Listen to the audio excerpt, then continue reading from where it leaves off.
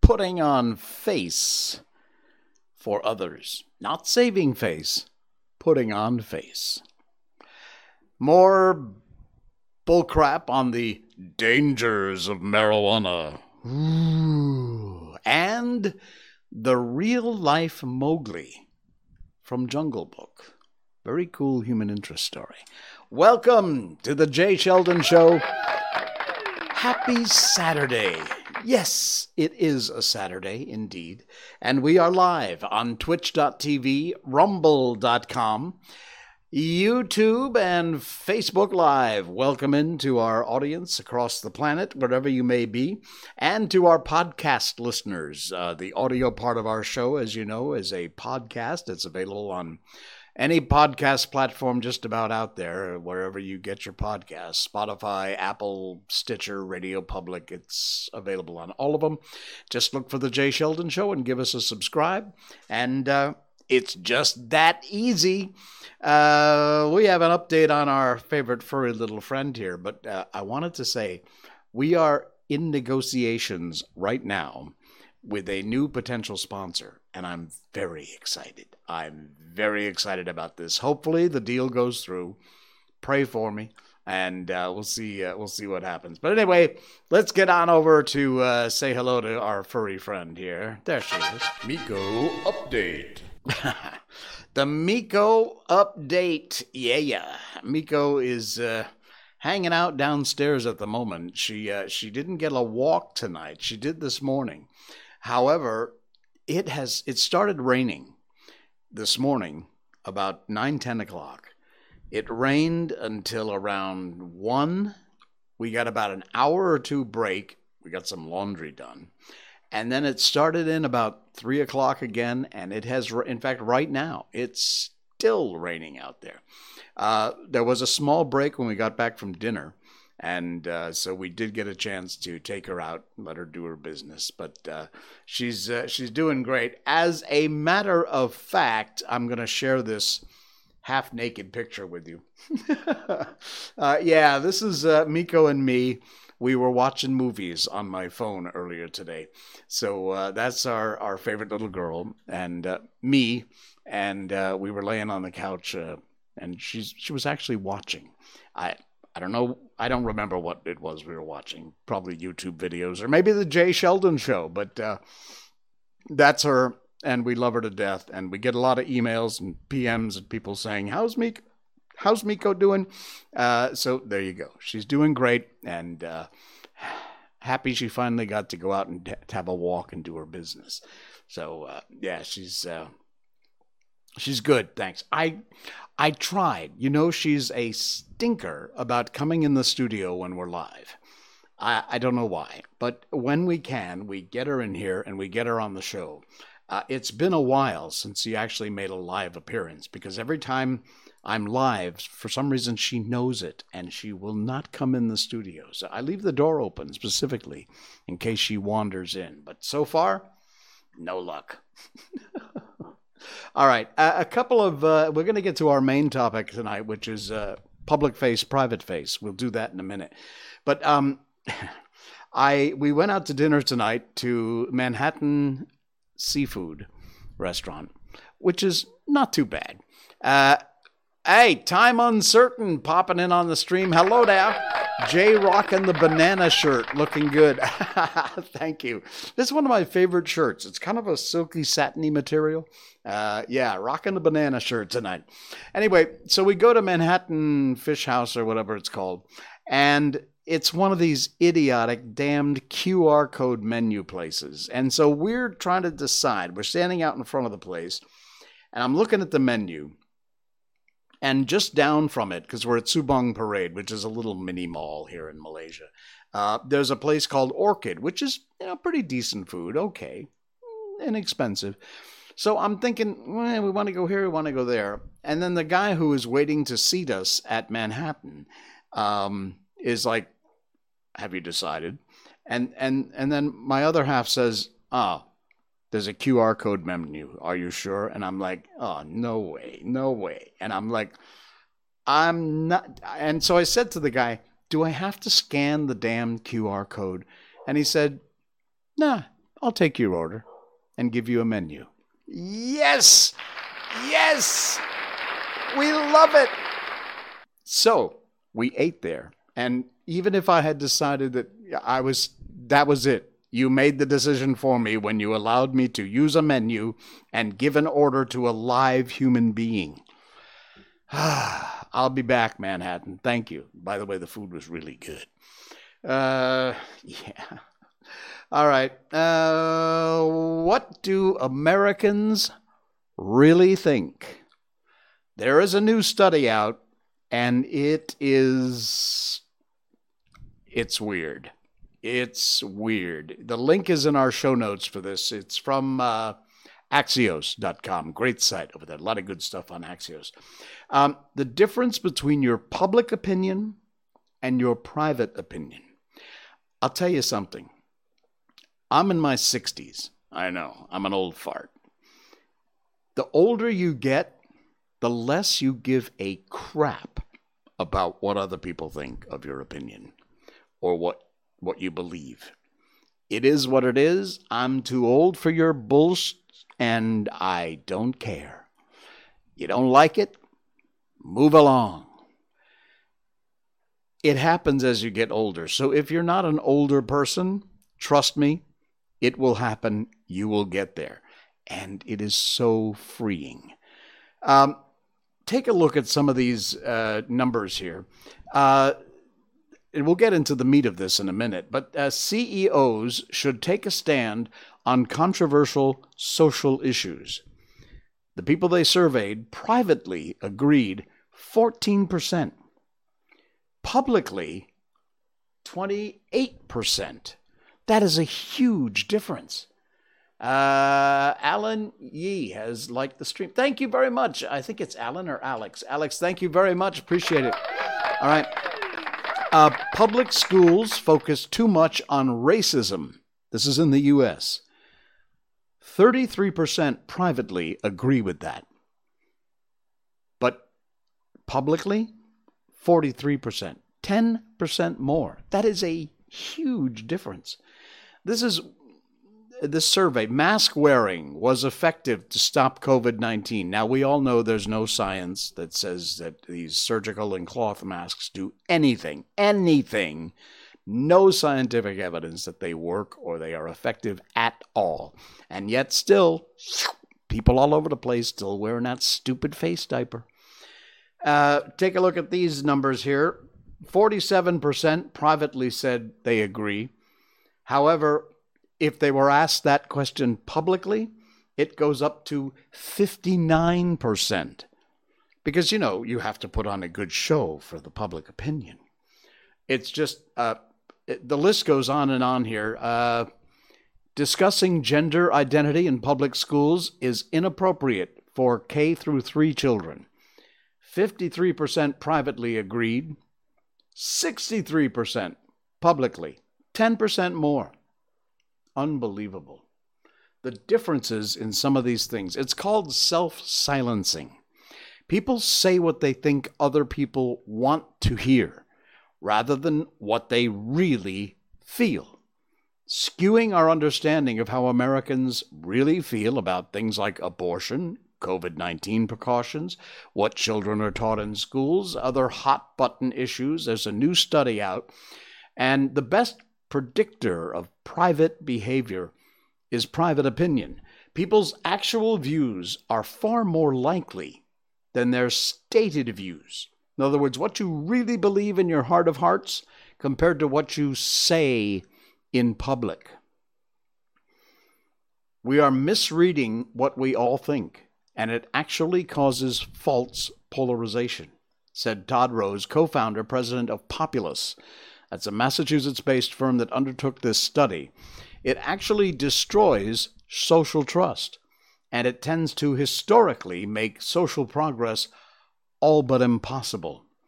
The big picture, people often are more moderate than they will readily admit to. when being pulled toward a vocal fringe, whether you're in the left or on the right. In some cases, he said, people reshape their privately held views to conform to what they think their group believes, even if their assessment is inaccurate. The gap between real views and stated views, what you feel in your heart truly and what you say out loud, it can have a generational impact because media amplifies these perceptions and then cue young adults. The generation's illusions tend to become the next generation's private opinions. So they did this survey. They were given a mix of traditional polling questions and other questions using a list experiment method or item count technique. It provides them with a greater sense of anonymity. That process allowed researchers to find the gap between what people say versus how they privately really feel. By the numbers on abortion, study found men are much less likely to privately agree with the idea that the choice to have an abortion should be left solely to the woman and her doctor. 45% agree with that privately. 60%. 15% more. That is huge. Would say so publicly. Republicans, they broke this out into Democrat, Republican, male, female, age range, all kinds of factors here. Check out the whole article. I'm not going to read the whole thing, but it's amazing. Republicans were less likely to privately say Roe v. Wade should be overturned. 51% privately, 64% publicly. One more, and then we'll move on. COVID-19, 44% of women feel wearing masks was effective at stopping COVID-19 spread. But publicly, 63% said they felt that way. When stated publicly. 4 times astonishing. 4 times as many Democrats say CEOs should take a public stand on social issues. 44% then actually care. 11%. Unbelievable. There is more and more data in here. The study found the biggest disparity was among Hispanic respondents and political independents.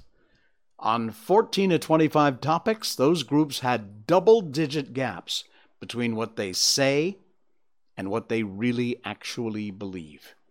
This is from Axios, and it is absolutely amazing. Sounds kind of dry, but it's not. If you read the article, check it out. It's in our show notes down below, and it's incredible. And the takeaway? Say what you really believe. Say what you really feel. You're not fooling anybody. You're not helping anybody. And as this article says, it becomes a generational issue because the media reports on this. Misleading is what it is, crap. Now, there are things. Oh, does this dress make me look fat? No, dear, the dress doesn't make you look fat. You know what I mean? Yeah. Those are the white lies we can live with. But this kind of stuff? I'm telling you. Take down the wall. Tell people how you really feel. It really is important. I'm not kidding. All right, what else we got? Oh, as you know, here in Malaysia, we have this ridiculous drug thing. Now, look, I am not pro-drug in any way, shape, or form. I don't do drugs. I don't believe you should do drugs. I just, no, don't do it. Having said that, I've said before on this show, marijuana is not a drug. They have led you to believe it is, and all of the evil things. It's not a gateway drug. That's all bullcrap. Do a search, okay? Read some real studies about it. Anyway, from World of Buzz, this link's in our show notes. This is now reversed because we were doing a story a few streams ago about how the Malaysian authorities were saying, don't go to Thailand just to go on a marijuana holiday. And if you do, don't bring any back. And don't come back stoned. Well, now we're hearing from Thailand. Yeah.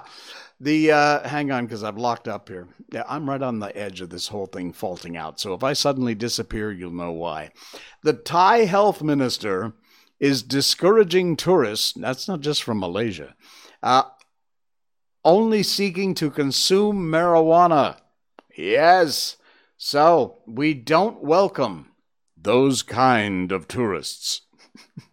Just months ago, this is in Malaysia, the Ministry of Home Affairs urged Malaysians to refrain from consuming marijuana, while in Thailand, it's still illegal here in Malaysia. Hopefully they'll do something about that soon.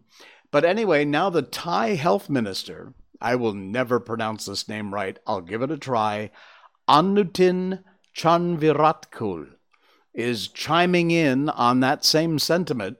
He discourages tourists from going to Thailand with the only interest of smoking pot. We don't welcome those kind of tourists, he says, when questioned by reporters in regard to foreign tourists and their recreational marijuana use. It comes after new laws were passed in Thailand just recently that decriminalizes cannabis. Yay, congratulations, thanks for waking up, Thailand. So, yeah, basically, despite the now widespread and public use of marijuana in the food and beverage industry there, smoking cannabis in public, note, is still considered illegal and poses a 3-month jail sentence as well as fines of up to 25,000 baht. So, while it is legal, you cannot smoke in public. That's interesting. He did, however, add their country may explore the recreational use of marijuana with a better understanding of cannabis. It might come in the near future, he says. So, there you go. I haven't been to Thailand in a long time. Maybe I need to have a trip. Maybe I need to take a holiday to Thailand. Hey, I haven't even had a holiday in a long time. All right, here's another story we covered a few streams ago. Hang on, coffee break. I told you about in Kuantan, they're basically trying to force people to be patriotic, because if you don't fly the flag and it has to be in good condition, you get a fine. I made the point, I'll make it again, that you cannot regulate patriotism. If you have to force people to be patriotic, it doesn't mean crap. And as I said before, I'll take 1 or 2 folks who fly that flag, who in their heart of hearts do it because they love this country and what that flag represents to them. I'll take 1 or 2 of those people compared to a whole block full of businesses with flags in front, and it means squat nothing to any one of those people. But check this out, because people are kind of saying, yeah, that ain't going to happen. Kuantan City Council slammed for forcing businesses to fly Jalur Gemilang, that's how we call our flag here in Malaysia, or pay a 500 ringgit fine. Now, at the current exchange rate, 500 ringgit is, about $1.224. It's very cheap. Anyway, it's a lot of money here in Malaysia. The local council is being roasted for burdening the people unnecessarily with summonses. And businesses in Kuantan have been reminded to fly the flag or pay a fine. And the people are kind of pissed off about it.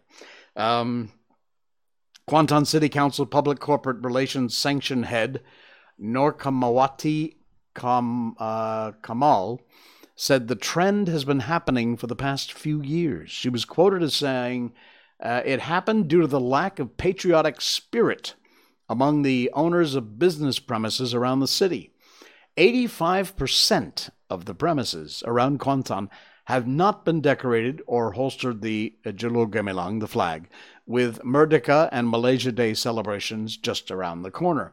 She added businesses have not complied despite instructions issued long ago, and businesses have until Thursday the 18th, that was 2 days ago, to fly the flag or face the music, because we're going to force you to be patriotic. It doesn't matter if you have to force people. It doesn't count. Anyway, they will be fined for violating the license conditions. We heard about that recently. Businesses must ensure the flag and state flags are in good condition. And you get free parking if you have a flag on your car. Very nice. Anyway, the city council even took to social media to voice its grouses, and the people are largely disappointed that the MBK is forcing them to fly the flag, and rebuked the latter for boasting that it had put up 5,000 flags. Many exchanged words and tried to reason with the city council, but as usual, they stuck one finger in each of their ears and completely ignored the people who paid their taxes and, basically let the city run. They said it should be voluntary. Businesses have already done their part paying taxes to the council.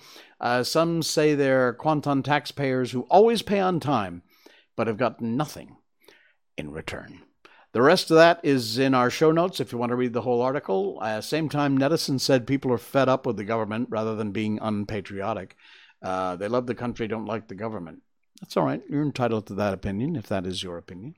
Some believe business communities are in fact protesting against useless government policies. It goes on and on. Do check it out. Read the article. It's in our show notes tonight, and it's interesting. But like I said, bottom line, you just ain't going to regulate patriotism. Because if you have to force people, it's not real. Remember what I said in the beginning? When we did our first article, what you say privately compared to what you say publicly, that's exactly what this is. All right. I have the utmost respect for, we call them sanitation workers, whatever, the garbage men, okay? I know, you're not even supposed to say garbage men. But here, I don't believe I have ever seen a garbage woman. So anyway, we'll call them garbage men because that's what we always call them. The garbage men here deal with our crap. They collect our stinky, disgusting garbage, and they do it faithfully. They do a good job. But they don't do the neatest job on the planet. I go out of my driveway every day, and out past the gate, there is God knows what I'm going to find. Lately, it's been face masks, which is disgusting. Used face masks. Chances are they weren't just thrown out the window of a passing car. Chances are, because when the garbage truck goes through, there is always a trail of garbage that goes down the road. People really need to take a bit more time and be a bit more careful. Well, this is from Manis FM. Manis means sweet in Malay. And I don't know this. I assume it's a radio station. But this is really cool. Take a look at this video. And I don't know if this is Malaysia or not.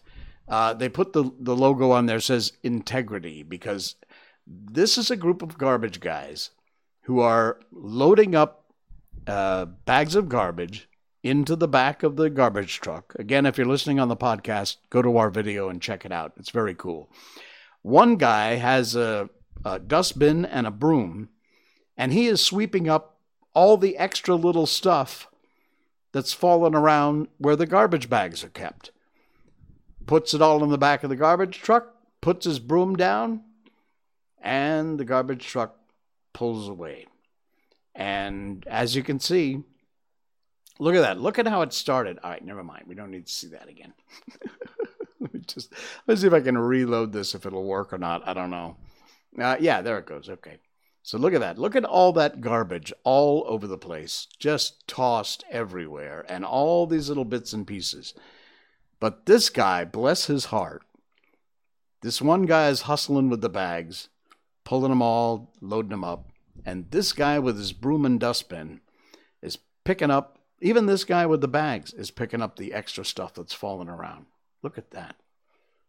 That's integrity. That's being proud of your work, whatever your work might be. That is cool stuff. The link to that video is in our show notes from Manis FM, and I encourage you to not only check it out, but share that on your social media feeds, because I don't know where that's from, and my Malay is not good enough to read. It says Japan Tour Team. Maybe it was from Japan. Anyway, incredible. Fantastic. Wow. Really nice. All right, we got one more to go, and then we're going to get to our book. And this actually kind of caught my eye, mainly because among the many books we've read here, The Wizard of Oz, Peter Pan, Little Prince, Winnie the Pooh, we've done all kinds of classic books here. Right now we're in the middle of Sherlock Holmes. However, one of the books that we read was The Jungle Book by Rudyard Kipling. And this popped up. It's from allthat'sinteresting.com. You may have heard this story before. If not, bear with me. The short, sad life of Dina Sanichar, the feral boy who inspired The Jungle Book. And that is him. That's a picture of Dina. Dina Sanichar was raised by wolves. Literally raised by wolves in India's Uttar Pradesh jungle until hunters found him in 1867. They brought him back to an orphanage, and he would later serve as Rudyard Kipling's inspiration for the character of Mowgli in The Jungle Book. This is a portrait of Dina, known as the real-life Mowgli. That picture was taken sometime between 1889 and 1894. Rudyard Kipling's novel, The Jungle Book, tells the story of Mowgli, a boy who was abandoned by his parents and raised by wolves. And while he was taught the ways of the animal kingdom, he never learned how to interact with another human being. Well, Kipling's famous tale, later adapted into several films, of course, by Disney, ends on a rather uplifting message about self-discovery and harmony between human civilization and nature. But very few people know that it was actually based on very tragic, true events. This 19th century Indian man named Dina Sanichar, often called the real-life Mowgli, was raised by wolves and spent the first few years of his life thinking he was one. When hunters discovered him in a cave, they took him to a nearby orphanage. Missionaries there tried to teach him all the things he had never learned, starting with the basics of walking and talking, because he was walking on all fours like wolves do. However, the gulf between human behavior and animal instinct proved too wide for Dina Sanichar to overcome. The story of the real-life Mowgli did not end the way the Disney version did. One night, a band of hunters made their way through the jungle. They stumbled upon a clearing, and beyond it lay the entrance of a cave they believed was being guarded by a lone wolf. There is actually another picture of this fellow. They prepped to ambush their unsuspecting prey, but they were stopped in their tracks when they realized that it wasn't an animal at all. It was a boy, no older than 6. He neither approached the men nor answered their questions. Not wanting to leave the boy behind in the unforgiving outskirts of the jungle, the hunters brought him to the orphanage in the city of Agra. He didn't have a name. The missionaries gave him one. They named him Dina Sanichar, after the Hindu word for Saturday, the day he arrived. Wow. His behavior resembled that of an animal more than it did a human. He walked on all fours, had difficulty standing on his own 2 feet. He only ate raw meat and gnawed on bones to sharpen his teeth. There's another shot of him. The facility with which they get along on 4 feet, hands and feet, is surprising. The superintendent of the orphanage said, once wrote a faraway colleague, before they eat or taste any food, they smell it, and when they don't like the smell, they throw it away. Wow. Communication was nearly impossible for 2 reasons. He didn't speak the same language as the missionaries. When he wanted to express himself, he would simply growl or howl the way a wolf does. He also didn't understand any sign language. People who don't speak the same language usually can get some sort of understanding by using their hands. Not American Sign Language stuff, but, just using your hands to gesture. But because wolves, of course, don't have fingers, they don't point, that meant nothing to this guy. Unbelievable. He stayed at the orphanage the more he began to behave like a human. He learned how to stand upright, according to the missionaries, began to dress himself. Some say he even picked up the most human trait of all, smoking cigarettes. Wow. Interesting enough, he was not the only wolf child living at the orphanage at the time. Superintendent Lewis is to be believed. He was joined by 2 other boys and a girl who were also said to have been raised by wolves. According to one geographer, the orphanage took in so many wolf children over the years, they no longer looked up when another kid was discovered in the jungle. Quite the contrary, it created no more surprise than the delivery of a daily supply of butcher's meat. Crazy. Anyway, the story goes on. It goes in depth as to Mowgli's or Dina Sanachar's story. And I'll warn you, though, it has a rather sad ending, so be prepared for that. But the link to this article from allthat'sinteresting.com is in our show notes, and I encourage you to check it out. It's a very, very cool article. All right. The Jungle Book. We did that, didn't we? It was a fun book, as a matter of fact. Very different from the film, as usually is the case with these books. All right. Give me one quick second. There we go. A little coffee break. All right. And just before we get on to our adventures of Sherlock Holmes, I want to remind you to like and subscribe to the show. It really does help a lot. It's totally free, completely free. Just hit that subscribe or like button wherever it may be, and that's as easy as that. Whether you're on YouTube, Rumble.com, Facebook, or Twitch.tv, you can hit the subscribe. And, of course, our podcast. If you want to check out and add us to your shelf of podcasts that you listen to and download each week, we do literally get hundreds of downloads a week, which is fantastic. Thank you so much, guys. I really, really appreciate it. For all those downloads we get. And finally, if you want to help support the show, of course, it's the top link in our show notes, our description. You can go to patreon.com/jsheldon. Relatively inexpensive, and you can help us out a lot over there if you are so inclined.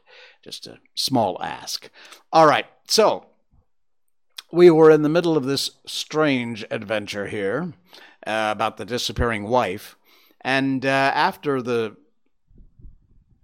Lord related his story, he said, should you be fortunate enough to solve the problem, said the client, and Holmes said, I have solved it. What was that? I say, I have solved it. Then where is my wife? That is a detail which I shall speedily supply. Well, Lord St. Simon shook his head. I'm afraid that it will take wiser heads than yours or mine, he remarked, and bowing in a stately, old-fashioned manner, he departed. It's very good of Lord St. Simon to honor my head by putting it on a level with his own, said Sherlock Holmes, laughing. I think I should have a whiskey and soda and a cigar after all this cross-questioning. I had formed my conclusions as to the case before our client even came into the room. My dear Holmes, I have notes of several similar cases, though none, as I remarked before, which were quite as prompt. My whole examination served to turn my conjecture into a certainty. Circumstantial evidence is occasionally very convincing, as when you find a trout in the milk, to quote Thoreau's example. But I've heard all that you've heard, without, however, the knowledge of pre-existing cases, which serves me so well. There was a parallel instance in Aberdeen some years back, and something on very much the same lines at Munich a year after the Franco-Prussian War. It's one of these cases, but hello, here is Lestrade. Good afternoon, Lestrade. You'll find an extra tumbler on the sideboard, and there are cigars in the box. The official detective was attired in a pea jacket and a cravat, which gave him a decidedly nautical appearance. He carried a black canvas bag in his hand, which a short greeting he seated himself, lit the cigar which he'd been offered. "What's up, then?" asked Holmes, with a twinkle in his eye. "You look dissatisfied." "And I feel dissatisfied." "Is this infernal St. Simon marriage case? I can make neither head nor tail of the business." "Really? You surprise me." "Who ever heard of such a mixed affair? Every clue seems to slip through my fingers, and I've been working upon it all day." "And very wet it seems to have made you," said Holmes, laying his hand upon the arm of the pea jacket. "Yes, I've been dragging the Serpentine." "In heaven's name, what for?" "Search of the body of Lady St. Simon." Sherlock Holmes leaned back in his chair and laughed heartily. "Have you dragged the basin of Trafalgar Square fountain?" he asked. "Why? What do you mean?" "Because you have just as good a chance of finding this lady in the one as the other." Lestrade shot an angry glance at my companion. "I suppose you know all about it," he snarled. "Well, I've only just heard the facts, but my mind is made up." "Oh, indeed? Then you think that the Serpentine plays no part in the matter?" "I think it very unlikely." "Then perhaps you'll kindly explain how it is that we found this in it." He opened his bag as he spoke and tumbled onto the floor a wedding dress of watered silk, a pair of white satin shoes, and a bride's wreath and veil, all discolored and soaked in water. "There," said he, putting a new wedding ring upon the top of the pile. "There's a little nut for you to crack, Mr. Holmes." "Oh, indeed," said my friend, blowing blue rings into the air. "You dragged them from the Serpentine?" "No. They were found floating near the margin by a park keeper. They've been identified as her clothes, and it seems to me that if the clothes were there, the body wouldn't be far off. And by the same brilliant reasoning, every man's body is to be found in the neighborhood of his wardrobe? And pray, what did you hope to arrive at through this?" "At some evidence implicating Flora Miller in the disappearance." "I'm afraid you're going to find that very difficult." "Oh, are you now, indeed?" cried Lestrade with some bitterness. "I am afraid, Holmes, that you are not very practical with your deductions and your inferences. You've made 2 blunders in as many minutes.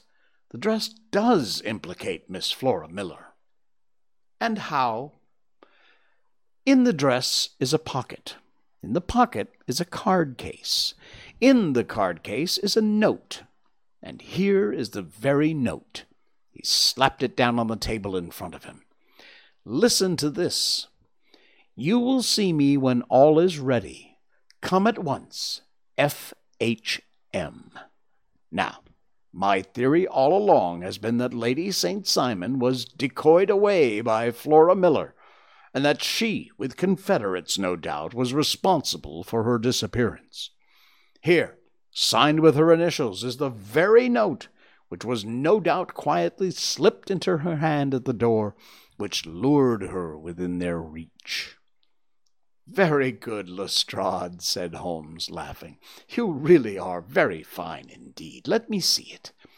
He took up the paper in a listless way, but his attention instantly became riveted, and he gave a little cry of satisfaction.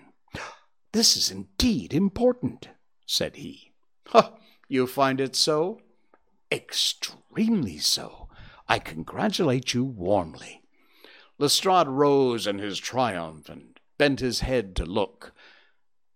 Why, he shrieked, you're looking at the wrong side. On the contrary, this is the right side. The right side? You are mad. Here's the note written in pencil over here. And over here is what appears to be the fragment of a hotel bill, which interests me deeply. There's nothing in it. I looked at it before, said Lestrade. October 4th, rooms 8, breakfast 2 shillings, cocktail 1 shilling, lunch 2 shillings, glass of sherry. I see nothing in that. Very likely not. It's most important all the same. As to the note, it's important also, or at least the initials are, so I congratulate you again. I've wasted enough time, said Lestrade, rising. I believe in hard work and not sitting by the fire spinning fine theories. Good day, Mr. Holmes, and we shall see who gets to the bottom of this matter first. He gathered up the garments, thrust them into the bag, and made for the door. Just one hint to you, Lestrade, drawled Holmes before his rival vanished. I will tell you the true solution to the matter. Lady St. Simon is a myth. There is not, and has never been, any such person. Lestrade looked sadly at my companion. Then he turned to me, tapped his forehead 3 times, and shook his head solemnly, and hurried away. He'd hardly shut the door behind him when Holmes rose and put on his overcoat. There's something in what the fellow says about outdoor work, he remarked. So I think, Watson, that I must leave you to your papers for a little. It was after 5 o'clock when Sherlock Holmes left me, but I had no time to be lonely, for within an hour there arrived a confectioner's man with a very large flat box. This he unpacked with the help of a youth whom he had brought with him, and presently, to my very great astonishment, a quite Epicurean little cold supper began to be laid out upon our humble lodging-house mahogany. There was a couple of braces of cold woodcock, a pheasant, a pâté de foie gras pie, and a group of ancient and cobwebby bottles. Having laid out all these luxuries, my 2 visitors vanished away like the genie in the Arabian Nights, with no explanation, save that the things had been paid for, and they were ordered to this address. Well, just before 9 o'clock, Sherlock Holmes stepped briskly into the room. His features were gravely set, but there was a light in his eye which made me think he had not been disappointed in his conclusions. "They've laid the supper, then?" he said, rubbing his hands. "You seem to be expecting company. They've laid for 5. Yes, I fancy we may have some company dropping in," said he. "I'm surprised that Lord St. Simon has not already arrived. I fancy that I hear his step upon the stair now." It was indeed our visitor of the morning who came bustling in, dangling his glasses more viciously than ever, with a very perturbed expression upon his aristocratic features. "My messenger reached you, then?" said Holmes. "Yes, and I confess the contents startle me beyond measure. Have you good authority for what you say?" "Oh, the best possible." Lord St. Simon sank into a chair and passed his hand over his forehead. "What will the Duke say," he murmured, "when he hears that one of his family have been subjected to such humiliation?" "It is the purest accident. I cannot allow that there is any humiliation." You look on these things from another standpoint." "I fail to see that anyone is to blame. I can hardly see how the lady could have acted otherwise, though her abrupt method of doing it was undoubtedly to be regretted. Having no mother, she had no one to advise her at such a crisis. It was a slight, sir, a public slight, said Lord St. Simon, tapping his fingers on the table. You must make allowance for this poor girl placed in so unprecedented a position. I will make no allowance. I am very angry indeed, and I have shamefully been used. I think I heard a ring, said Holmes. Yes, there are steps on the landing. If I cannot persuade you to take a lenient view of the matter, Lord St. Simon, I've brought an advocate here who may be more successful. He opened the door and ushered in a lady and a gentleman. Lord St. Simon, said he, allow me to introduce you to Mr. and Mrs. Francis May Moulton. The lady, I think, you've already met.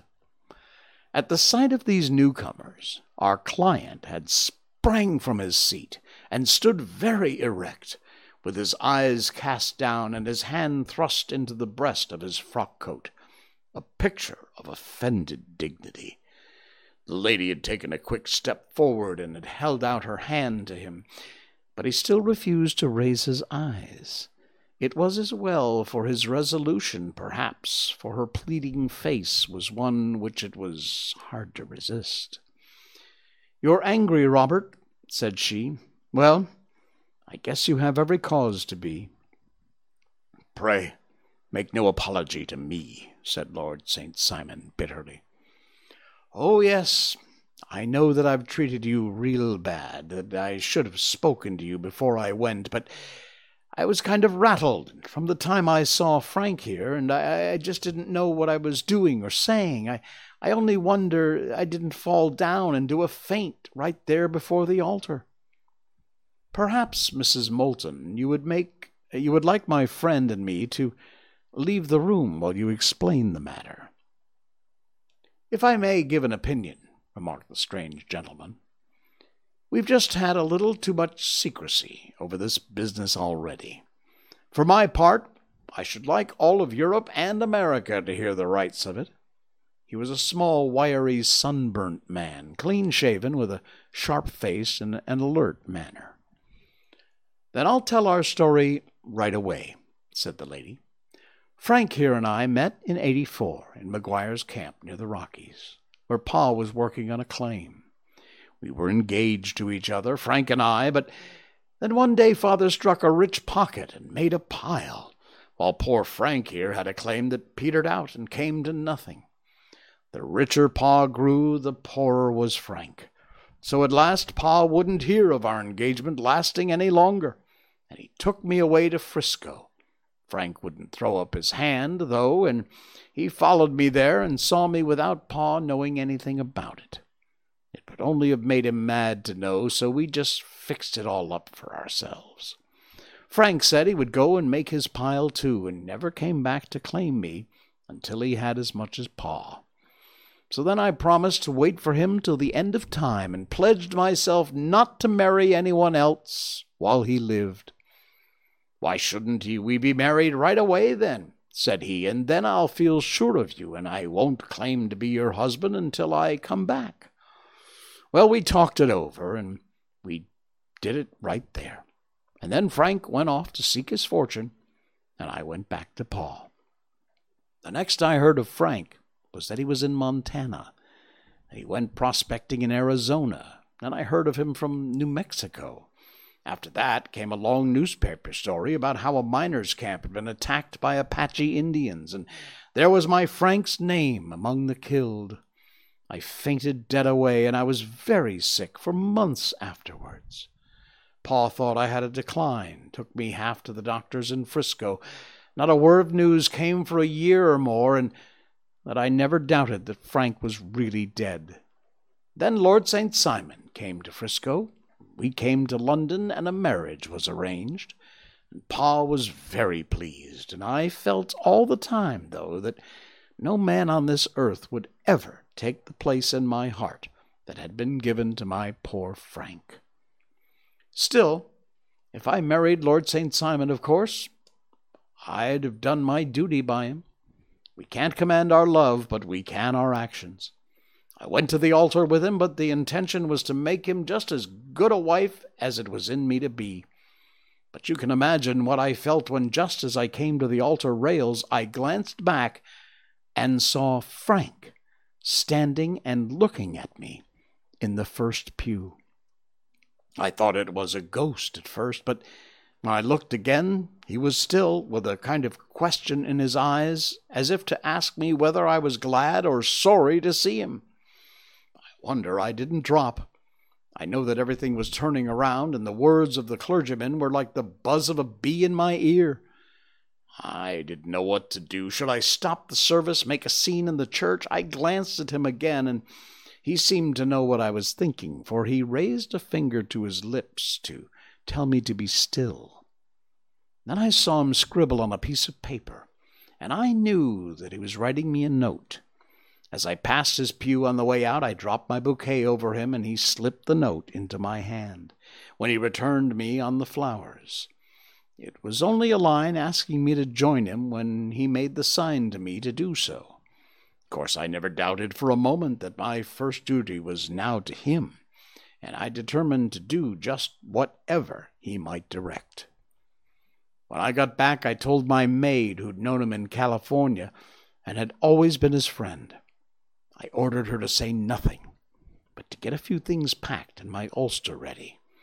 I know I ought to have spoken to Lord St. Simon, but it was dreadfully hard before his mother and all those great people. I just made up my mind to run away and explain afterward. I hadn't been at the table 10 minutes before I saw Frank out the window on the other side of the road. He beckoned to me and began walking into the park. I slipped out, put on my things, and followed him. Some woman came talking something or other about Lord St. Simon to me, seemed to me from the little I heard as if he had a little secret of his own before marriage also. But I managed to get away from her and soon overtook Frank. We got into a cab together. We drove away to some lodgings he'd taken in Gordon Square. And that was my true wedding after all those years of waiting. Frank had been a prisoner among the Apaches, had escaped, came on to Frisco, found that I'd given him up for dead, and had gone to England. He followed me there, and had come upon me at last on the very morning of my second wedding.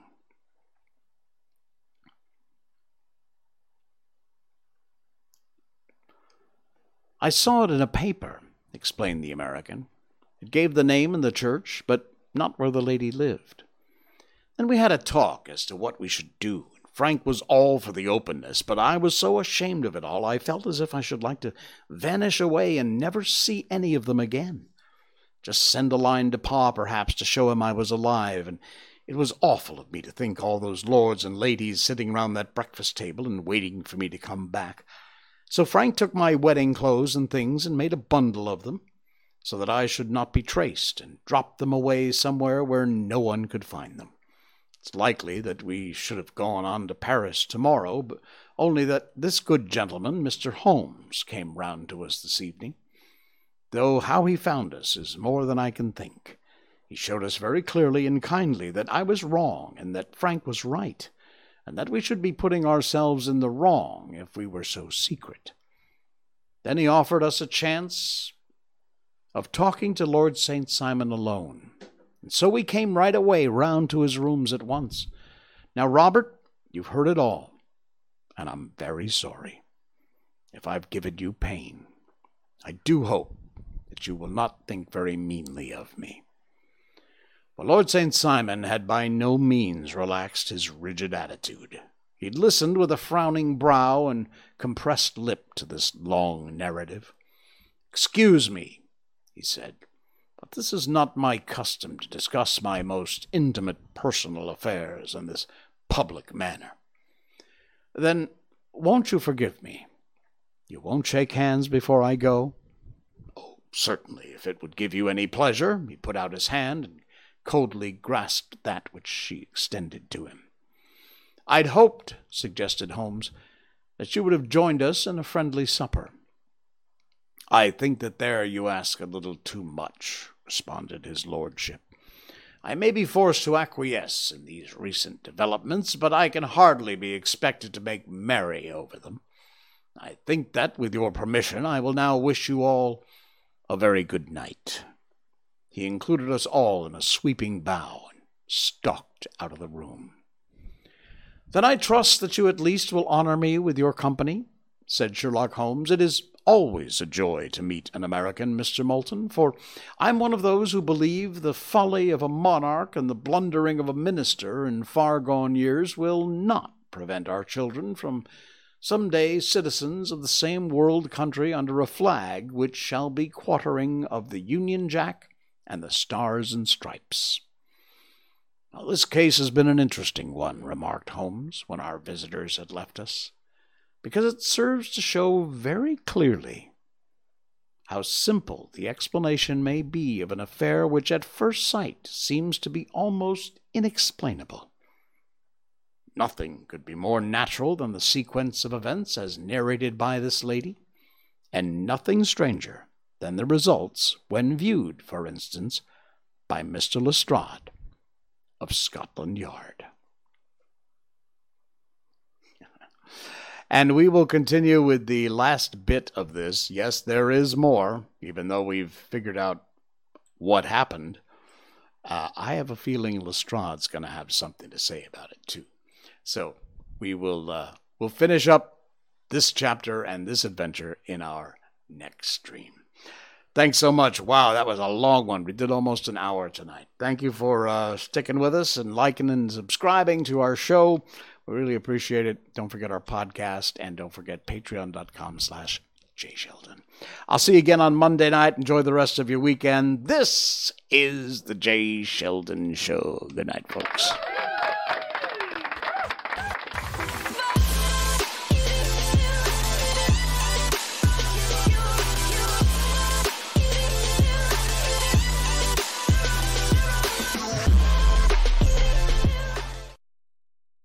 Snort.